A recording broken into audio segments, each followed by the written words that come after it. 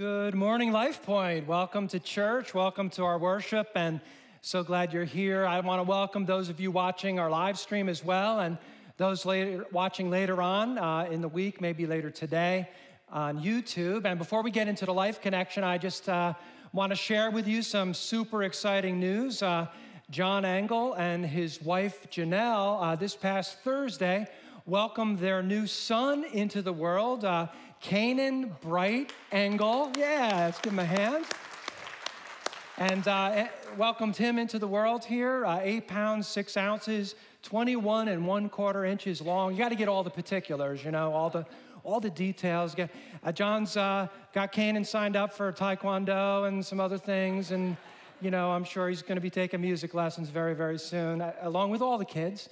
But just a beautiful family, and we're so happy for them. And if you're watching, guys, congratulations. We're super happy for you. I can't wait to meet Canaan. Can't wait for that. But, well, we're in this series, Games People Play, and today we're going to do a different game. We're transitioning into Trivial Pursuit. So how many of you have played the game of Trivial Pursuit? Okay, a bunch of you. So this game goes back a while. It goes back to 1982 when a couple Canadian journalists were having a friendly debate over who was better at board games and games in general. So they started posing different questions to each other, and out of that emerged the game Trivial Pursuit. And in this game, there are 6 different categories like geography and history and sports and leisure and those kinds of things. And what you do is you have a game piece. You have to get different pieces of pie as you answer different questions. You go around this wheel-shaped board, get to the center, answer the final question, and you win. And I'm not a big trivia person. I played the game. I'm pretty good at it, but some people are very good at different parts of this game. In fact, I think about my mother-in-law, Joan, who's sitting over here, and Joan's going to freak out because she knows I was going to mention her, but Joan in the 80s and 90s when we would play that game, if we ever had teams, I wanted you, Joan, on my team because she could always get the pink piece of pie and I never could. That was entertainment in the 50s, 60s, 70s. I didn't know much about that. I was too busy running around outside doing weird things. I don't know. But she was very good at that. And you know, the game is fun. It's fun. Trivia can be interesting, but sometimes what we do unwittingly is we turn life into a game of Trivial Pursuit. And we don't want that to happen. We don't want our lives to be that way. We want to live lives of significance. We want to live lives of meaning. We want to live lives that are impactful, but sometimes we really can focus on things that aren't really that significant in the grander scheme of things.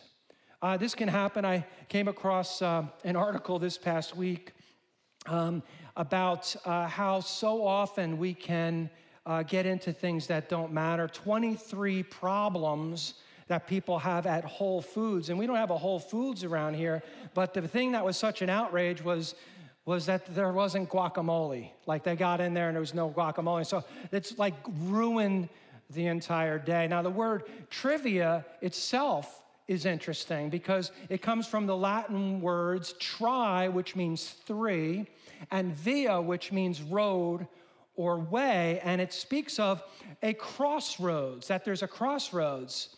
And ancient people understood this word because when they traveled, inevitably they would come to a crossroads. And at that crossroads, while they rested, they met fellow travelers, and those travelers would have stories to tell. And so they would hang out and tell stories with each other, and these would be like the gossip of the day. Did you see that guy who went into the palace and what he was dressed like? Yeah, that was pretty weird. And like all kinds of gossip of the day, the idle talk, the things they would laugh at, et cetera, et cetera. It was kind of a moment to laugh at and catch up on trivial things. And we're good at that too. In fact, honestly, and I think it's true for all of us, we're very tempted in our day and age to make the trivial super important. I noticed that this past week when I was driving home and I got to a stoplight, and I was in the right lane, and there was one car in front of me, and they would not turn right on red.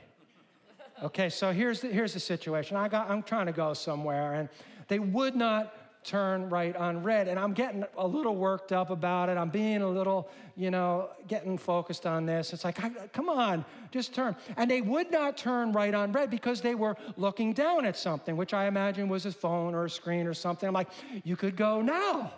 You could go, how about now? No, they weren't looking at all.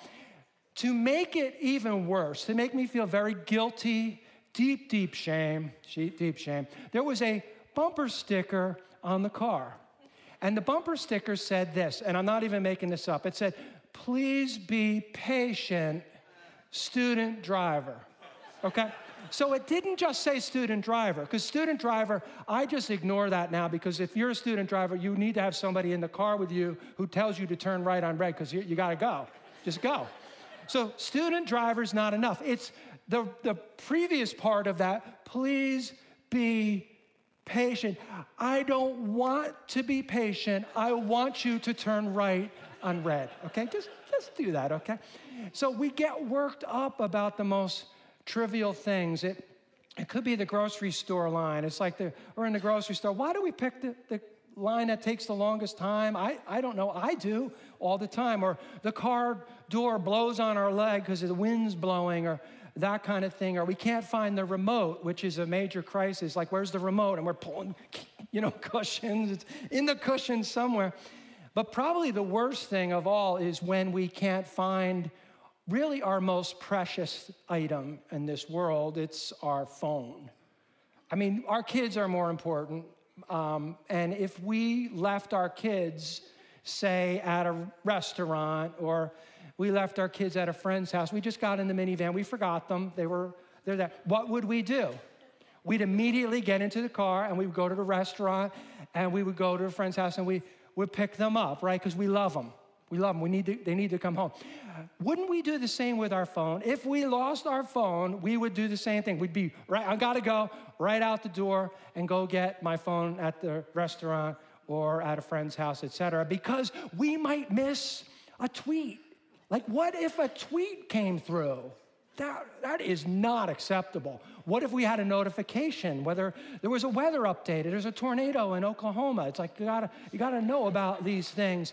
What if Kim Kardashian had something to say about Pete Davidson? It's like, man, their relationship is going. And, what if Kanye had a retort, like he did some video or something? I gotta know. And we find ourselves really hyper-focused on a lot of things. We can become like that Lost in Space robot, and they got the remake. I think it's on Netflix. It's like arms flailing, emergency, because, well, we don't have our phone. We're going to miss something.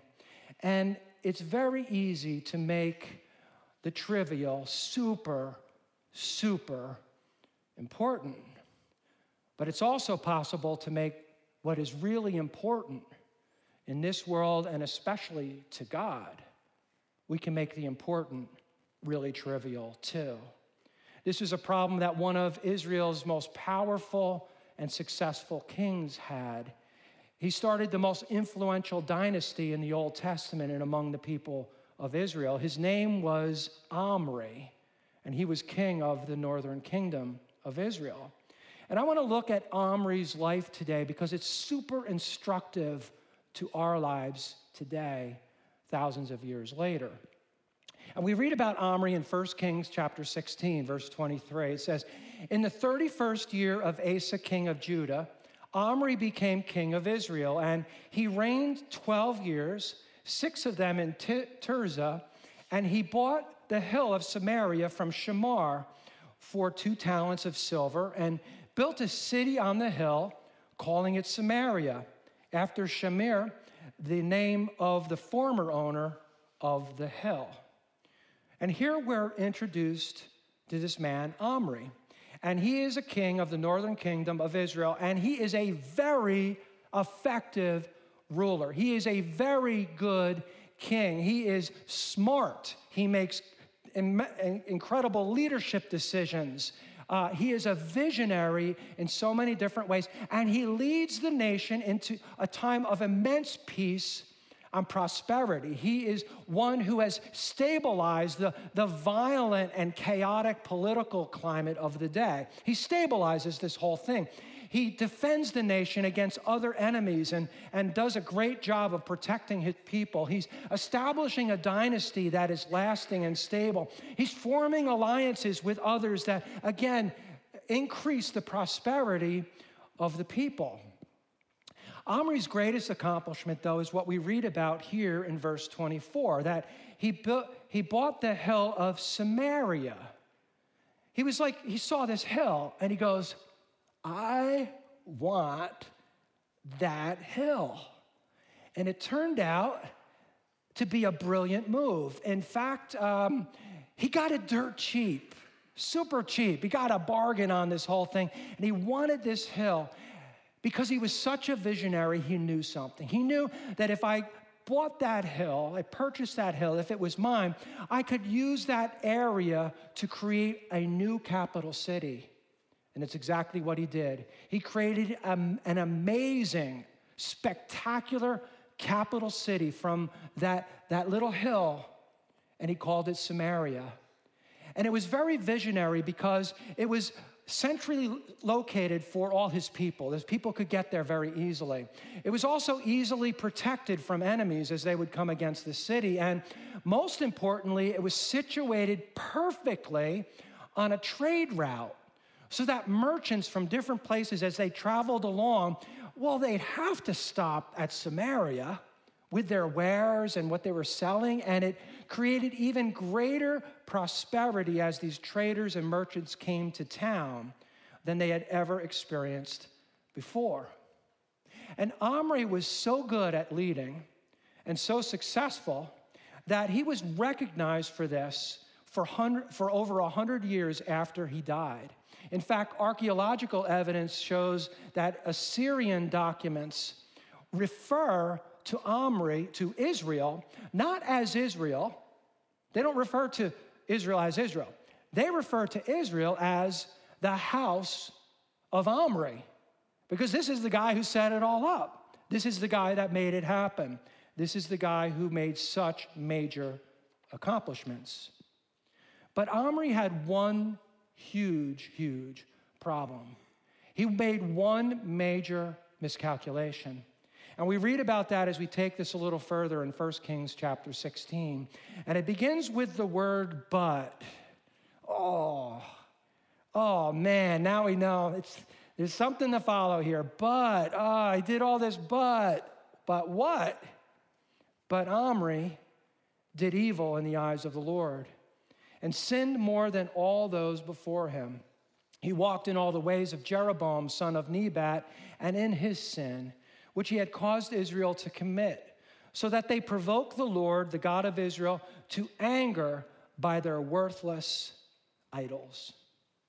Omri was very good at some important things. He accomplished important things, but his major miscalculation is that he didn't focus on the most important thing of all, and that was his relationship with God, his faith, his spiritual life.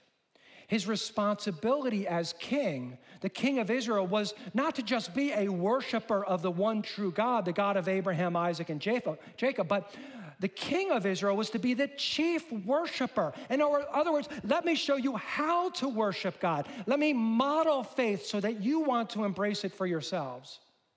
Not only did he neglect his relationship with God entirely, but he even took it further. He walked in the ways of the king Jeroboam, who went before him. He walked in the sins of his predecessor. The sins of Jeroboam are interesting because at one point, Israel was one people, and then it divided into two kingdoms, a northern kingdom and a southern kingdom, Israel and Judah. Jeroboam was the first king of the divided kingdom, the northern kingdom of Israel. And he was known not as a good ruler, but as someone who embraced the false gods of the day. He worshiped the wrong things. He replaced the system of holy days and sacrifices and the worship of the one true God with a man-made system where they built man-made idols and worshiped those things. And it really, really made God just recoil and say, why have you rejected me? And I think the one thing we see here is that greatness in the world's eyes is not necessarily greatness in God's eyes. Greatness in the world's eyes is not necessarily greatness in God's eyes. What impresses the world around us is not necessarily the things that impresses God. What gets God's attention and what he pours out his favor on and what brings him pleasure is not the same as sometimes what the world throws our way. In fact, often it can be very, very different. Omri had all the success this world could imagine. He probably had his name on buildings, on gardens. They remembered him. The archaeological record recorded him. And we'd say, well, that's quite a man. And yet, if we think about it, if you've not read the Old Testament, or if you're not an archaeology geek on the side, you probably never heard of Omri. He was one of the most powerful men who ever lived. He was one of the most powerful men ever on the planet. I bet most of you didn't hear of him, unless, again, you've read the Bible or you love archaeology and you're like, I got stuff in your room and you got looking at stuff. I don't know. Why? Because greatness in this world fades. It goes away. It's limited. It has a shelf life. But greatness in God's eyes does not. And Omri, his decision was to choose what was fleeting. And his major miscalculation was this, that the most important thing in this life, his spiritual life, his faith, his relationship with God, his responsibility to love God and help others find God, for him was trivial. It was unimportant. It wasn't worthy of his time. And as a result, he walked in the ways of Jeroboam. He provoked God with his worthless pursuit of worthless idols. The same thing can happen to us, that we can live wanting to be great or achieve things in this world and without calculating whether or not we're lining ourselves up for what really is most important, and that is greatness in God's eyes. That we can live for money and fame and prestige and to be known. We can get our name on stuff and all this kind of thing. And we can so hyper-focus on this world in our lives that we get taken into that and we fail to be ready for the day when we stand before God, when we give account for how we've lived, where in fact God assesses and evaluates our lives. Omri didn't get that right. His passions were misfocused. He lived for human recognition, and in the end, he miscalculated. He made a big-time mistake. And soon, Omri died, and he's been thrown into the dustbin of history. We're only talking about him because the Bible recorded it. Otherwise, we wouldn't even know him. But Omri dies, and his son takes over. His son is named Ahab. And Ahab is a man who will continue to lead the people of Israel. The question is, how will he do it? Turns out he made the same major miscalculation of his father. In fact, we see that not only did he continue the same path of rejecting God and turning away from God, but he took it to another level, to a big-time extreme. We read about Ahab, and as we continue in 1 Kings 16, Verse 29, it says, in the 38th year of Asa, king of Judah, Ahab, son of Omri, became king of Israel. And he reigned in Samaria over Israel 22 years. So his dad is dead, his dad is gone, Ahab is taken over, and it's his turn. It's his time.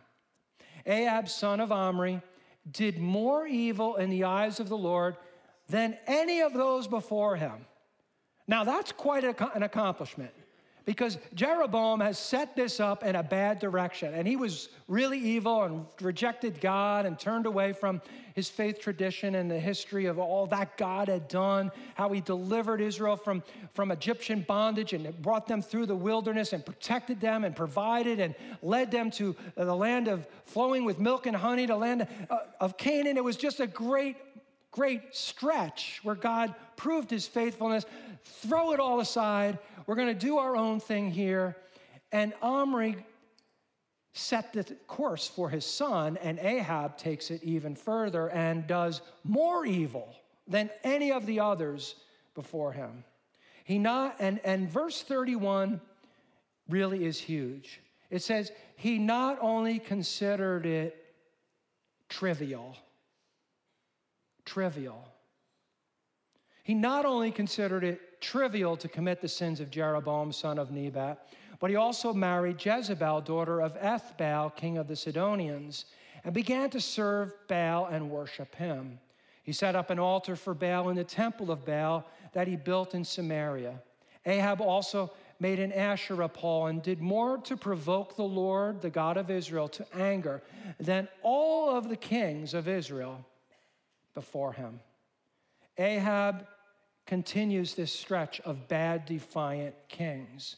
And verse 31 is huge because he considered it trivial to commit the sins of Jeroboam. Basically what this means is that his faith in God was not important to him. His devotion to God was not a priority. His loving and serving the one true God was something of insignificance to him. Not knowing God, not a big deal, because I'm charting my own course. I'm going to do my own thing. And so we have to look at this and ask ourselves, what led to this moment where over time he just trivialized what was really important? And how do we make sure we don't follow the same course? What can cause us to trivialize, I'll try to say that word, trivialize what God says is really important? I think, first of all, cultural influences can cause us to trivialize the important. Cultural influences. We are all products of culture.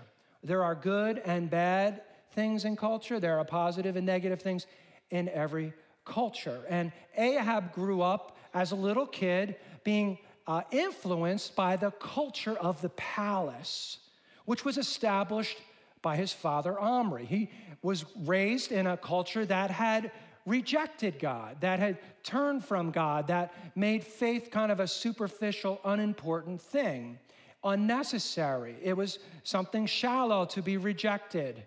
And he was also taught that the most important thing was his own prestige and power to go forward and to make a name for himself. And that's exactly what he did. That's the faith he saw. Those are the priorities that he learned in the palace as a little kid, from his father, from everybody else around him, and from the general culture around him as well. And that is something that we're tempted to do from time to time as well, because Ahab experienced all these things, and he ran into this and went forward with this in an unquestioning way. We're tempted to do the same exact thing, that we kind of experience a culture that largely rejects God. And it's very tempting in our day and age to run with those experiences. To say, I don't know about this God thing, or, what media says about Christians, what a professor said, what a friend said, all these kinds of things. And we listen to these voices and say, yeah, you're right. They're all but just a bunch of hypocrites. No one is serious. They're not even really that smart. And so let's just reject it out of hand and move on. But culture also sets us up for a big-time mistake, because not only does it give us a caricature of faith that is not accurate, because there are plenty of super smart, very committed people. There are good churches, and there are good people who follow faith throughout history, but we don't hear about those because it's just negative images in media, et cetera, et cetera. But on top of that, the culture does something else to us. it discourages us from investigating truth. The culture today is less interested in substance and more interested in trivia, more interested in sound bites and memes and tweets and posts. Don't dig deeper, don't look into this, just look at the meme that I put up, and we're like supposed to run with that. Ahab never investigated his faith. He never looked into it to see if maybe this faith tradition from Abraham, Isaac, and Jacob, from David and Solomon before him was worth re-examining, worth considering. He never got there because he just ran with what he saw in the culture around him. And there's actually a law that explains this. It originated with a man, and if you've been in leadership things over the years, if you've done like leadership events, you've probably heard of Parkinson's Law. Cyril Northcote Parkinson came up with Parkinson's Law, which basically is a time management thing that says that tasks expand to fill the time. And then that's another message for another day. So that's a time type of focus in terms of leadership. But Parkinson also came up with another law called the law of triviality. And it's as relevant today as ever. This is the law that states that in an organization, complex and important issues tend to get the least amount of discussion, while simple, minor issues dominate discussion. So in other words, in organizations, it's way easier to bypass the complicated, the difficult issues to talk about less important issues altogether. It can happen in our families. It's like, we're talking about like the meatloaf. Like, yeah, the meatloaf, man, it really needs more onion powder. If we could just get more onion powder in this thing, it would be way, way better. And by the way, that light bulb upstairs, you're way taller than me. Can't you just reach up there and take the old one out and put it in? Because, I can't see. It's hard for me to do, like, my thing in the bathroom. It's like we can focus on all those things rather than maybe some deeper relationship things that are screwing things up, that are derailing us. The elephant in the room, man, it's so much easier to live with the stink and just focus on other stuff around and not deal with the important things. The same thing can happen in terms of our faith, is that we take these caricatures, we take a simplistic view of faith, we run with it, we build our lives on it, and we never really investigate it in any depth. We draw conclusions without looking into history or archaeology or science. We live as perpetual agnostics and say, I don't know, but maybe we should know, maybe we should kind of hit that fork in the road and make a decision. But too often, culture encourages us not to dig deep, not to have a substantive conversation, but to focus on what is simple and what is trivial. And we have to recognize that as Christ followers, as those thinking about spiritual things, which we are thinking about spiritual things, that's why you're here, that's why you're watching. Paul reminds us to focus on important things. Don't let them drift away. Don't let them get swallowed up in simple, trivial things. Don't lose sight of what God says is important. Paul talks about this in Romans chapter 12, verse 2. He says, do not conform any longer to the pattern of this world, but be transformed by the renewing of your mind. Then you'll be able to test and approve what God's will is, his good and pleasing and perfect will. Here it says first, do not conform any longer to the pattern of this world. Why does Paul say that? Because it's so easy to do. It's so easy. We're social beings. We say, I'm a rock, I'm an island. You're not. You're influenced by the culture which says that that's acceptable and cool. You didn't know that, but yeah, that's me. We are social beings. We are shaped by other people. We are shaped by relationships. We're shaped by the messaging around us. And so it's saying, do not be conformed by the patterns of this world, because the current of culture is always pulling you downstream away from God. It's always pulling you downstream, away from a relationship with him. It's minimizing faith. It's mocking faith. It's making it into something that is far from what Jesus intended. Again, a caricature of faith. Don't conform any longer to the patterns of this world, but instead be transformed by the renewing of your mind. Let God's word play a role in your investigation. Let God's word play a role in addressing your doubts, because you may have doubts, and we all have doubts from time to time, and it's like, how do I work? Let God's word play a role in addressing those things and move forward in a way that where you investigate. Let him address your life issues. Let his word play a bigger role in your mind, because the culture is a megaphone. It's loud, and we have to be careful not to make that the biggest voice always speaking to us about spiritual things. And what's fascinating about this passage is that if we get that right, and we're careful not to conform to everybody's opinion about God, opinion about you, etc. And we allow God to transform us so we get our identity from him, and we're thinking about what he says, and we want him to drive our life and guide our steps. One day, something amazing is going to happen to your life when you get this right, because God is going to prove to you that his will for your life is actually really, really good. He will prove, test, and approve what God's will is. What is his will for your life? His will for your life is phenomenal. He wants to bless your life. He wants to bless your marriage. He wants to bless your home. He wants to guide your steps. He wants to help you navigate the uncertainties, the forks in the roads, to manage and cope with the stress and anxiety that we all inevitably face. And God will prove it to such a degree that one day we will approve and say, man, you've proven and I approve this path, because, man, it is good, just like you said. His will is good, it's pleasing, it's perfect. But Ahab, in the midst of this, sadly missed it all because he went with the flow. He let the culture dictate his direction. He never took the time to look into his own history, to examine the claims of faith. He never allowed that truth to shape his life and make him into a better king. God wanted to make him into a better king, make him into a better person, to lead him to prosperity that was not temporal but eternal, to help lots of people take steps on their spiritual journeys so that they too could be right with God. His life could have been way, way better. But he wasn't there. He just rejected it. He went for not enduring success, not greatness in God's eyes, but the fleeting, temporal, trivial things of this world. We can also trivialize the important in another way.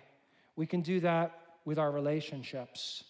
Relational influences can cause us to trivialize the important as well. The culture that Ahab grew up in the palace with his dad and all around him, was a huge, huge influence on his life. But so was the closest person in his orbit. So was the closest person in his life, his wife, Jezebel. And Jezebel wasn't just someone who was like, whatever, to faith things. Like, yeah, whatever. I mean, it's your thing, I'm not into it. And she wasn't agnostic about it either. Like, I don't know, but you do whatever. No, actually, she was completely antagonistic to the faith of the one true God, to Abraham, Isaac, and Jacob. She was completely hateful of this God. We read about Jezebel again in 1 Kings, verse 31. He not only, and this is Ahab, not only considered it trivial to commit the sins of Jeroboam, but he also married Jezebel, daughter of Ethbaal, king of the Sidonians, and began, because of her influence, taking it even further, to serve Baal, to worship him. He set up an altar to Baal in the temple of Baal, which incidentally he built to please his wife. He built a temple to Baal to please his wife. And he set up an Asherah pole, another god of the day, and he provoked the Lord to anger in all these things because he kept rejecting the God who was pursuing him, the God who loved him, and the God who grieved his decisions, as many people were damaged because of his pagan faith. And it's interesting here that Ahab allowed someone into his life with huge influence and didn't see that the people we bring closest shape us. They mold us. And Jezebel turned out to be the greatest supporter of pagan worship, of Baal worship. She was a patron of this false god, and she inspired him to take dramatic steps away from God. And this worship of Baal was wicked and was really evil. And we get a sense of that, and I just want you to have a feel for what's happening. In verse 33 and following, there is a reference that you can read on your own, because later it talks about how Ahab rebuilt the foundations of Jericho, another city, and it says he rebuilt the foundations of the city of Jericho at the cost of his firstborn son. And you're like, man, that's really tragic. I mean, his son died. Maybe he was working on the project, and I don't know, a cinder block fell on his head, but somehow he was doing this, and that's not what happened at all. Actually, this was child sacrifice. This is what Baal liked. And so Ahab and Jezebel sacrificed their firstborn son.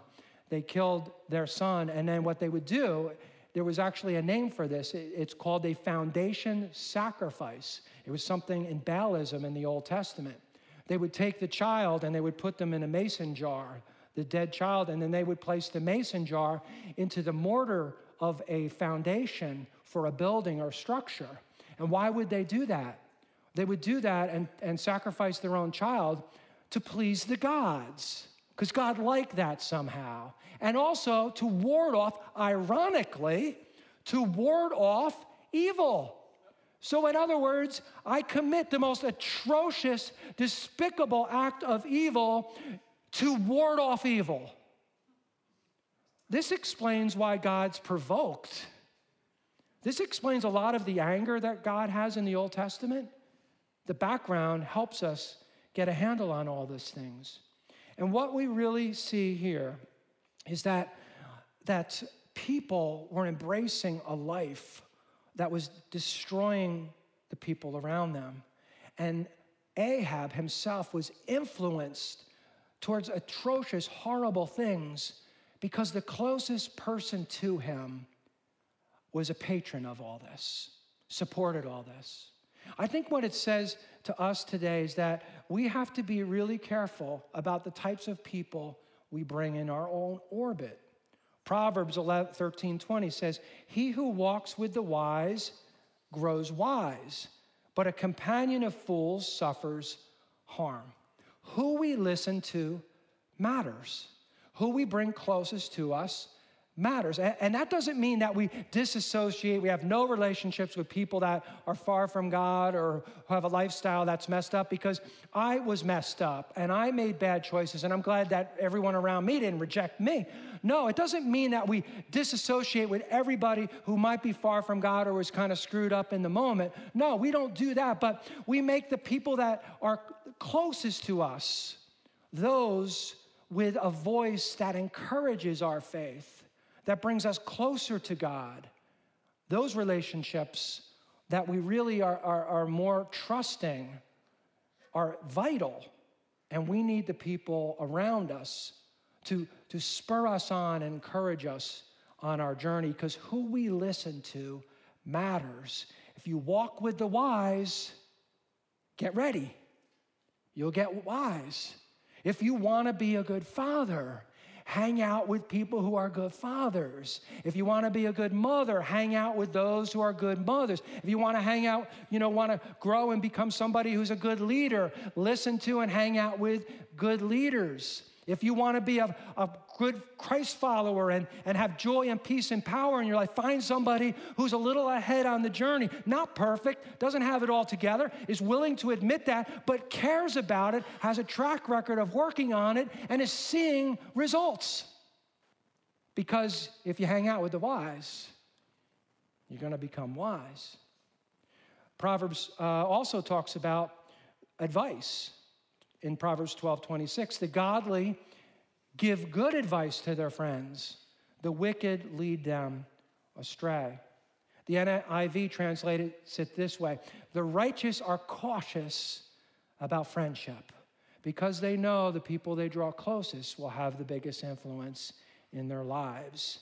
And I think what this says to us is that we need spiritual community more than ever. And why? Why do we need spiritual community more than ever? Because we need God's word more than ever. Because in a dark world with lots of cross currents, lots of things trying to pull us away, a lot of people with superficial understandings of faith that make big, bold statements about faith, but they've never really looked into it, can sway us and get us off the path. But it's God's word that is a light to our path. It's a lamp to our feet. That's God's word. So we're walking this path, and it's like, I got darkness all around me. I got voices all around me. I got cross currents coming this way. And it's like we got this path, and God, my word is a light. My word is a lamp to your feet. If you follow it, if you listen to it, if you let it guide your steps, his word will lift us. It will encourage us. It will correct us, because here's the deal. We get off the path. We're over here. I'm going to wander into darkness over here. It's like I got darkness over here, and God's saying, listen to my word. Just come back. It's a way better path. It corrects us. It directs us. It leads us to a life where we'll say, wow, this path is good. It is a path of prosperity.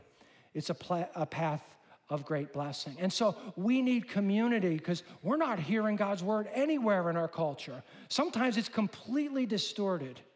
It's in community where we gather to worship, to honor God, where we actually find ourselves releasing our burdens to a God who cares about those burdens, where we connect in meaningful community, where I walk alongside other people who say, listen, I see you kind of wandering off the road, and they're like, come on back.